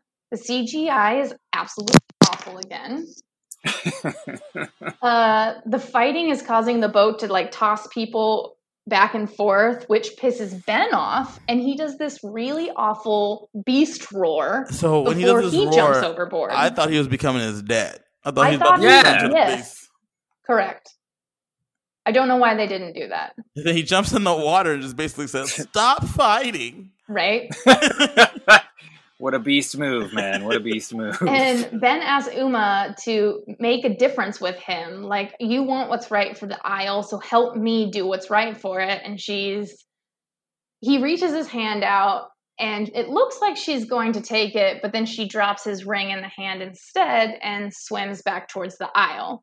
Mm-hmm. Somehow Ben turns out the hero in all of this. I don't know. Ben is a good dude, man. You've been trying to run the smear campaign this whole movie against Ben. This dude's a good dude. Fine. Well, Mal flies back and she transforms back into herself, but now she's wearing a smoking purple dress. Like, it's crazy actually smoking. It's not an adjective in the descriptive way. That doesn't make sense either, but you know what I mean? Yeah, it's on fire. Got you.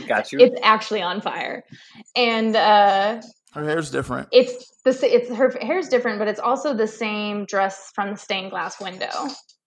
Oh, okay. I didn't realize that. Yeah. So Ben goes in for a big kiss, and Carlos actually pulls him back before he could get in too much tongue. This scene kind of looked like it wasn't rehearsed to me. It kind of looks like it seems super weird. Why is Carlos pulling him back unless it is really that awkward in real life? Because he's like, whoa, man, easy, man.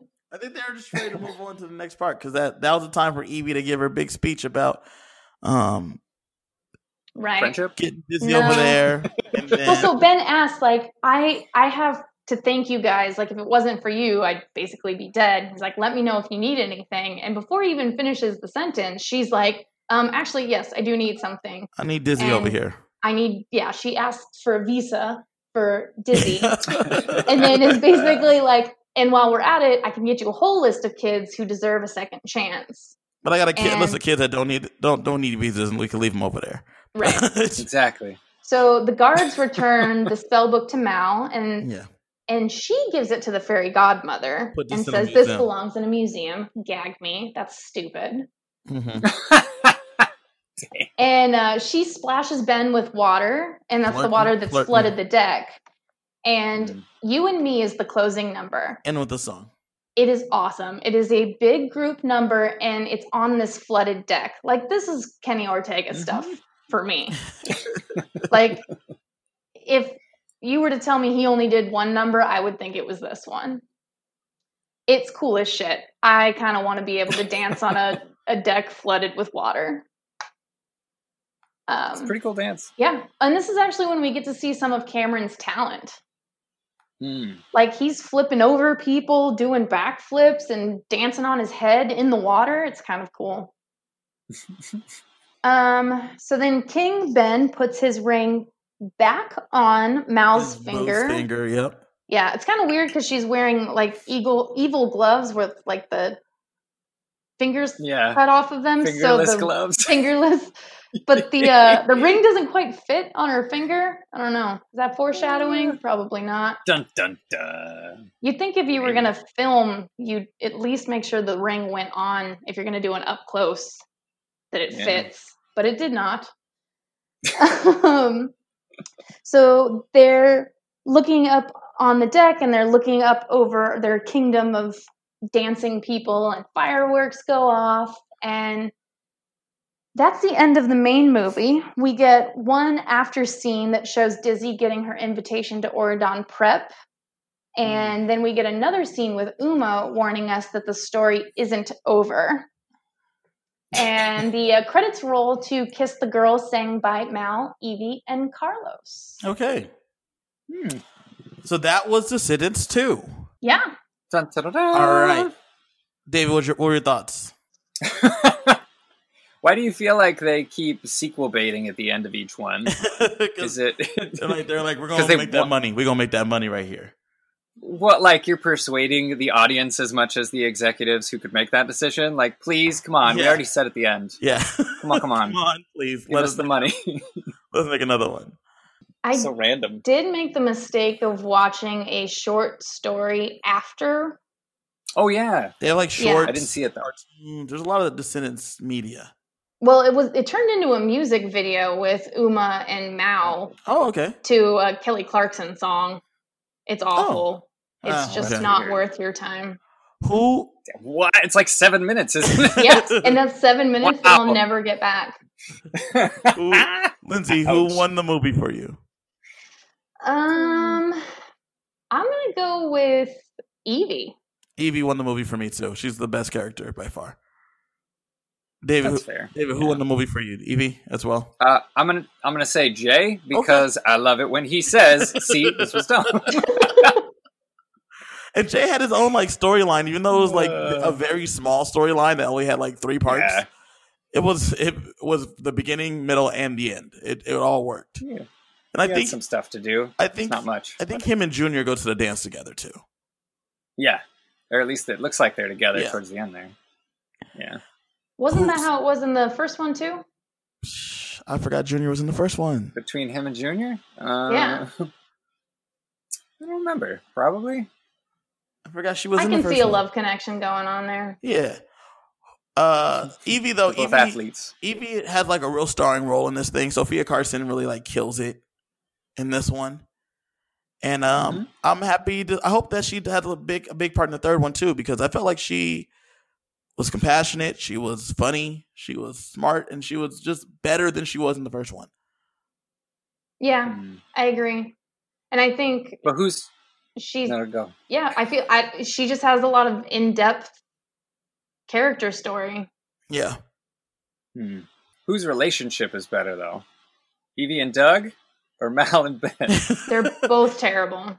No, Evie and Doug's relationship is great. I mean, she straight up left him in the dark on the whole "let's save Ben" thing. But like, everything was moving fast, or maybe she didn't leave him in the dark. Maybe she had told him, and that it was in the past, and then when they found out, it was in the future, and it was back in the past. See, when you travel to and from the island, like time travels differently. It's general relativity. That's why magic's not allowed. It fucks with the time stream too much. Well, if we're going off relationships, I'm going to say Carlos. Carlos and Carlos and Dude. And Jane? Dude. Oh, man. Their relation, they communicate way better. Yeah. I mean, Dude doesn't listen all the time, but at least he's there to support when needed. Pushing him to be a better version of himself. Yeah. And they said "I love you" to each other several times in the movie. To each other. There you go. Who breaking that cycle of trauma on the aisle? Who lost this movie? Who was the worst character in this movie? Ben. Oh, you so what? No. Just trashing Ben. Come on. Yeah, and I feel like I had a problem with where he was in his development as an adolescent or however old he is. Now, like, he has a man body, but he still has a child head. Wow. Shots fired. I don't know. Ouch. I think a lot of his charm comes with him being attractive, and in this movie, he was in a very awkward stage of his life. So I feel like he lost some of his charm. Ouch. Who lost the movie for you, David? Like I want to say Chad, but I don't want to say Chad. Because I really needed to know about that printer. You know what? I do not dig Uma, and I do not dig anything she was doing in this movie. Okay. She was just kind of like a sore loser and annoying. Okay. So I'm gonna say Uma. Fair. I also hated her song too. Like, it was very narcissistic. I liked Uma a lot. I actually the character that I feel like lost this movie was Harry Hook. That's fair. Because when he's the first new villain you see as he walks to Ursula's fish and chips place, and then you think he's going to have a much bigger role, but he's literally Uma's errand boy. That's literally it. He's like nothing. Yeah, he's nothing. He's not even the one that like comes with her. Well, he's also Mal's side piece. Like in real life, like not in like the thing. Well, we don't know that. But they definitely have some kind of like even they have that tense exchange between the two of them, and then I would have thought that when Uma came, he would have been like her like right hand man, but she didn't even bring him with her. So I think he loses the movie. Yeah, wasted. Yeah, he's a wasted character, and he was like there, and he's even worse than Gil, but Gil's role was to be small. Yeah. Yeah. He's supposed to be comedy. Yeah, he's a comedic effect, which is fine. Which is why Harry I thought would do more, Harry Hook, but nah, he was nothing. Nothing.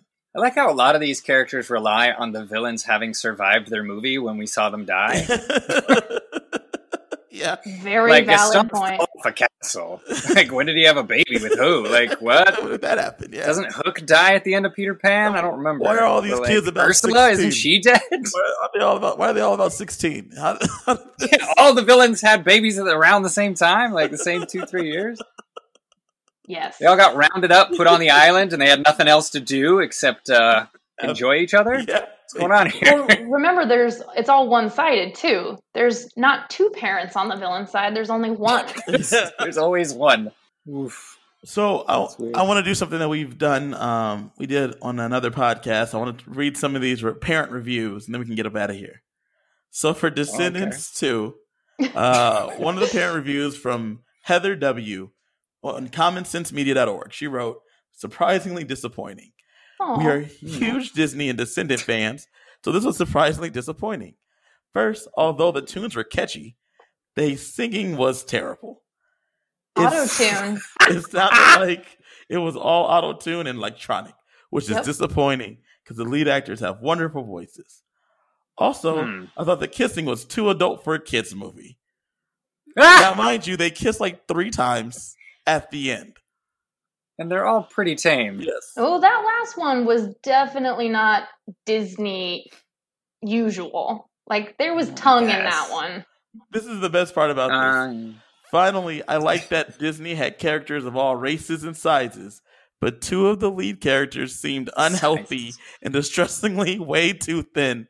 In addition, they put them in huge heels. What? I did not notice talking that. about Evie? I don't know. I don't know. Who's too skinny? Nothing like that stood out to me at all. Me neither. Yeah, they didn't look unhealthy. Evie wears a lot of makeup, but even with all that, I hope they make a third one and do right for their talented staff and all those kiddos. Wow. That was a 2-star review. I have another. It sounds like somebody's mom who's like friends with the parents of one of the descendants. Yes, probably. You know what I mean? Yeah. Their friend, like, write it up and say something about the auto-tune thing. I hate that they did that to my kid's voice. Those girls aren't eating enough. Another one written by M. Shrestra wrote, the first was meh, but this is such a cash grab. The characters had no development and became so damn annoying. The plot was a Lion King ripoff with Mal running away for no reason at all. Lion King ripoff? I don't. What? Uma. She runs away, but come on, it's not for the same reasons. I know. Uma is such a forced villain, and it was such an awful sequel. Have your kids watch the classics instead of this cash grab bull crap. So aggravated that they might make money on a second Descendants. Lion King doesn't have a monopoly on running away. Exactly. Although we did reference it once. Yeah, but we were talking about the growth through the one song. Yeah, actually, it wasn't so much about running away in exile. Yeah. It was more about him growing up while in exile. So I have one from a kid. It's a 1-star review from a teen who's 16 years old. Okay. And the teen said, the CGI was so bad and the talking dog was annoying and just embarrassing. I actually liked the first one, but I hated this one. Anyways, kids will still probably love it. And the positive side of this movie is that there are some good female role models like Mulan's kid.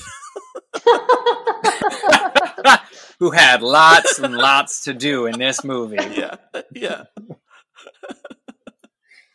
I mean, fair. Oh, I have one more. This was great too. Sorry. This was from a kid who's 11 years old. I didn't like this movie. I find it way too emotional and lovey-dovey. But my sister loves it. If you like the original cartoon Disney movies or just don't like royalty-ish musicals, then you probably won't like this movie either. Yes, because I'm super familiar with royalty-ish musicals. There's a lot of them. Are there? Lovey-dovey. I feel like we had a full scale. Yeah, I don't. All in all, on this website, kids and parents both give it 4 stars out of 5. But those are some of the best reviews that I read. Total cash grab. I mean, I don't disagree. Don't disagree with a majority of what they said. The CGI is terrible. The talking dog was a little annoying. Yeah, but it was funny that this kid just hated it. Too lovey-dovey. Too lovey-dovey. 16, man. This movie wasn't for them. No, it's clearly for people like us. Clearly. The one parent that said the kissing was too adult for their kids is funny. Oh, jeez. And they already have co-ed dorms. What do you think's happening? Sheila. That was Descendants 2. David, thank you for joining us. I hope you had a good time. You're very welcome. Yes, I did, definitely. Good. I'm hoping you'll join us for Descendants 3. Yes. I'm super down. Let's do it. Do you have anything you want to promote, David? Nah, I'm good. I have a shop that just opened in San Diego. You live in San Diego? and it's during a pandemic and you feel like coming down with a mask on and staying 6 feet away from everyone, feel free. What's the DoomNationComics.com. DoomNationComics.com. Lindsay, you got anything you want to promote? Nope, just subscribe. Yes, rate, subscribe, find us on Apple Podcasts, Spotify, YouTube. Give us some 5-star ratings. Definitely check out the Top 5 Go podcast, which is also could be found on the Fury Podcast Network. You can find me at KG Fury. I'm a boring follow, so that's boring. Also follow us on Instagram at DCOM After Dark. I think that's it. I think that's everything. You guys good? Cool. Yep. All right. Yep. Bye. Bye. All right. Peace.